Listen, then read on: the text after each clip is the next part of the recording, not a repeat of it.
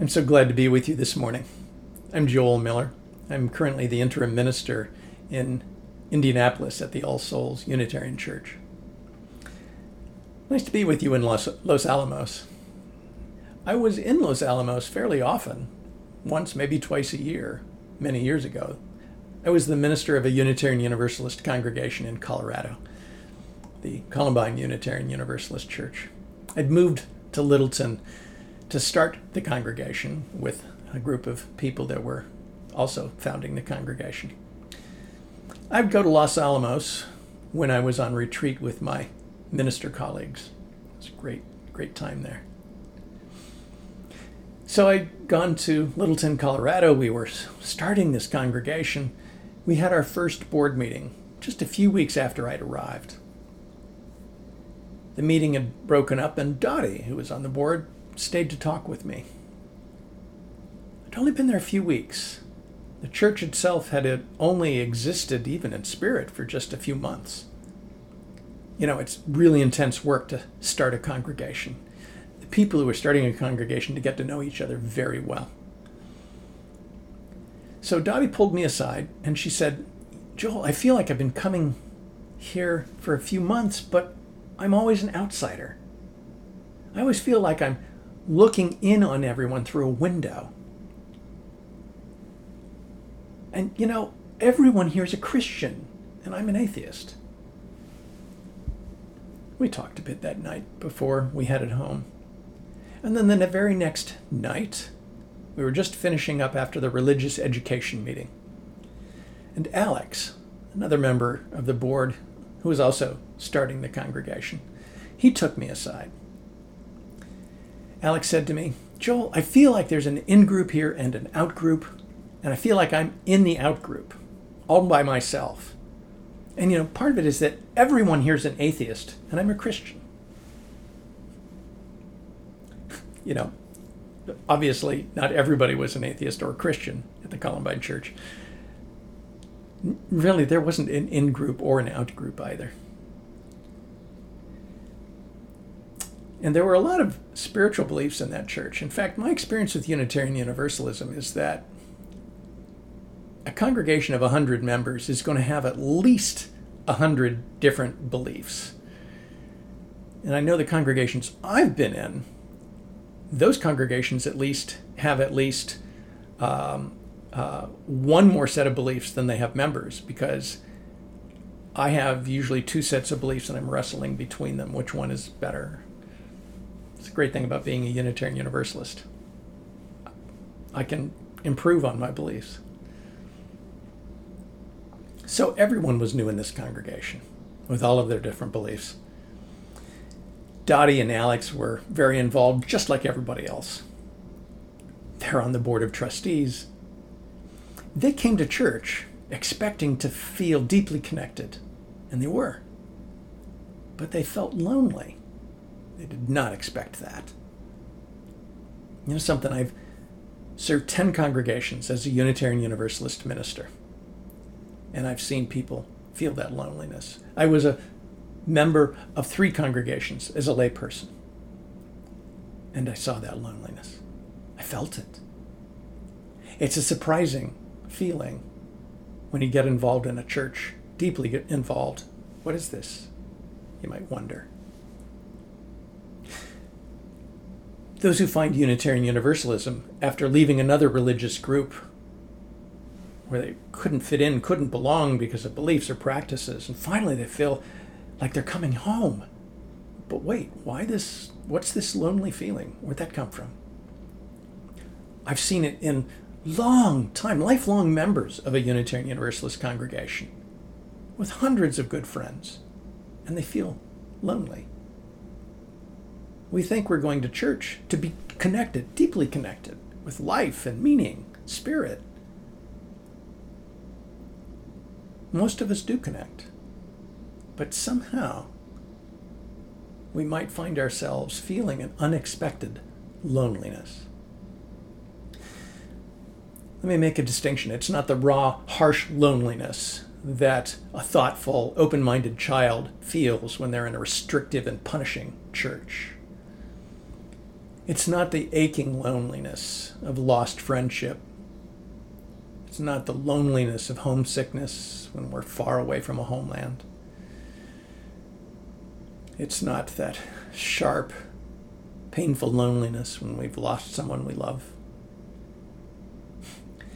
It's not the frightening loneliness of going into a church for the first time and no one even talks to us. This loneliness is different. In fact, my experience is that it only shows up when we become deeply connected in our lives. Even more so when we're surrounded by people we know love us. This loneliness, I first felt it after being in recovery from my addiction to alcohol. I'm an alcoholic, and I'm always working on my sobriety. Always thinking about it. I have a practice of 12 steps I follow. It's been working pretty well. I haven't had an alcoholic drink in over 30 years. I'm really grateful for the life I have. And it's practicing those steps and being in recovery, as we like to say, what happens when we begin to live the practice, live those 12 steps. I have good friends. I have a family that loves me. I love being a Unitarian Universalist minister. This practice, this recovery, it keeps me connected and grateful for all I have. But it doesn't take away that loneliness. I sometimes still feel it. There are 12 steps in the program I follow. In the center of those steps are the majority of them focused on the spiritual practice of making amends. Why amends? They focus on amends because of how they are connected in one way to that loneliness. I follow these steps every day. My amends begin with actually the fourth step, understanding the harm I've done to others. I write it down. And then the next step, I share that list with somebody I trust, somebody who will tell me the truth, who will tell me when I'm not being fully honest with myself or I'm still steeped in resentments. Then the next step, I become accountable for what I've done, accepting the fact that I did it emotionally, connecting that sense of loneliness with the fear I have of confronting it. Next step, owning it. I find a way to be willing to make the amends to those I've hurt, to repair the harms I've caused. Then I think hard about what are the needs of the people I'd like to make amends to. Because the steps I'm telling you about, they're not about my getting a reward, my getting to feel all better. They're about repairing the relationships I have with other people, renewing the connections, repairing the harm I've done. And once I've thought about that, then I think about how can I make the amends? How shall I apologize? And how shall I correct it if it's at all possible? And then I do it. And then I do it. It's spiritual work, and it's very rewarding work. I do end up feeling quite a bit better and a lot less lonely, I've noticed. It's important, though, that in the doing of it, the practice of it, it's one way. I don't get to go to other people and say, well, I harmed you, but here's how you harmed me. It's not how it works. I don't get to demand forgiveness. What I do is become accountable and recover the integrity of my own life. My own life is reconnected to itself. And if I'm lucky, I'm reconnected to others. And I notice that odd loneliness is diminished. For me, the story of Jonah it's one of my favorites, perhaps because it reminds me of myself more than I'd like to admit. I love telling it, especially when there are children to hear it. And I love telling it because it reminds me that, I've run from things I've known I should do. Life has called me to do things, and I have not found a way to say yes. Life keeps coming back after me and sometimes swallows me up. And I've had those moments when I feel like I'm in the belly of a whale, especially those moments when I'm too afraid to start thinking about harms I've caused or being accountable for my life, or maybe just being resentful. Resentful, actually. Lately, the thing I've really been struggling with is I fume at the deeds of other people. For me these days, it's the big, powerful guys, Vladimir Putin or Xi Jinping or Donald Trump, or the guys who put Donald Trump into power, like, never mind. Really, I spend way too much time on these guys. I resent them. I'm mad at them. But you know what happens then? I'm spending all my energy on other people and how much I hate them. And then I go on to hate the people who put them in power. I hate the people who vote for them. I don't like who I become when I behave like that. It makes me ugly. It makes me much like a fellow who's covered in fish guts and has just gone grocery shopping. As soon as I'm wishing for the universe to strike that Donald Trump with lightning bolts, I'm not the person I want to be. And the voice reminds me, the voice in my head, the universe, my practice reminds me, there have been times, Joel, you've been just as deserving as that cosmic lightning strike. Maybe I want to rethink that. We all have our moments. The thing about resentments is that having them is like drinking poison and expecting the person I'm hating will die. It's just useless. Just hurt myself. So this making amends. It's the hardest spiritual work I've had to do. And I find that the self-evaluation I have to do to make amends, it's painful, has to be honest, has to be deep. I have to confront the most unattractive fish gut covered parts of my soul. So I can relate to Jonah going to Tarshish instead of Nineveh. I've had my own moments when my version of sailors on the boat have thrown me off the boat, and I found myself swallowed whole. I've dwelt in the belly of a whale for more than 3 days sometimes, maybe even some years, covered in those half-digested fish guts, stewing in my own resentments.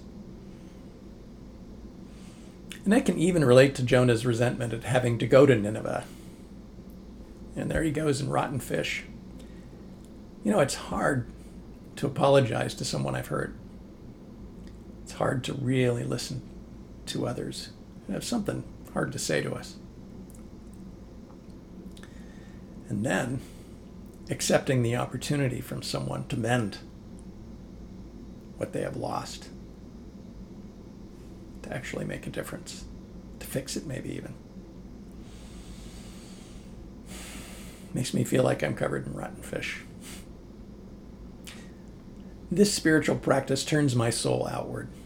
I don't get to sit in judgment of others. Making amends has no room for judgment, stinking in resentment at others, wishing for them the wrath of the gods and lightning bolts from the sky. The hand of a god smiting Nineveh in vengeance because you don't like what's going on. So I do these steps, and I find they bring me hope and joy. They reopen me to connection, partly because I'm so relieved at mending what I've broken, and because doing it shows how our seventh principle isn't just nice words. When I break a connection, I really do feel it. I think we all do. It's a harsh, lonely, existential feeling, outside looking in at life. Making amends mends the lives of others. And that in turn does mend my own soul and mends the soulful connections I have with everything. It's like washing off the fish guts. Dottie lamented how she felt, like she was outside looking in. She was as in as anybody in that church could be.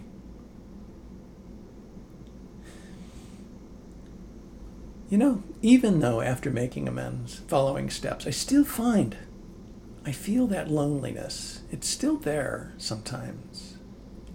And that's because I think the web of life is calling us to make more than just amends. I think something's calling us to love the world. Dottie understood. She was called to this love. It was a love so powerful, she helped start a church in a spiritual tradition she barely knew. In a spiritual tradition, yes, where she could be an atheist, but also a tradition where there were people who were not atheists. Not easy for Dottie. The call started as an unexpected loneliness for her. She and Alex and all of us came to find that it was an open call to love, to life, to something more. I learned to be open to the call with those steps I described, seeking to make amends, to be accountable for the life I live. But then in hearing it, there's a love that speaks to us through that unexpected loneliness. Something's calling to us. A love to mend our broken relationships with the web of life itself, maybe. Every moment of life is a chance to answer this lonely message, to mend the world with love through service and searching for truth with compassion. Every moment is an opportunity to realize, oh, maybe there's something about fish guts going on, and then to wash it off and reconnect. This living tradition of ours tells us that the spirit of life and the spirit of love are calling to us, always calling to us. Let's gather to answer that call and answer it with our lives, to be guides in living in love to a world that needs it desperately, to live lives that are in service to all and all that is. And by the truth that mending any life is mending our own lives.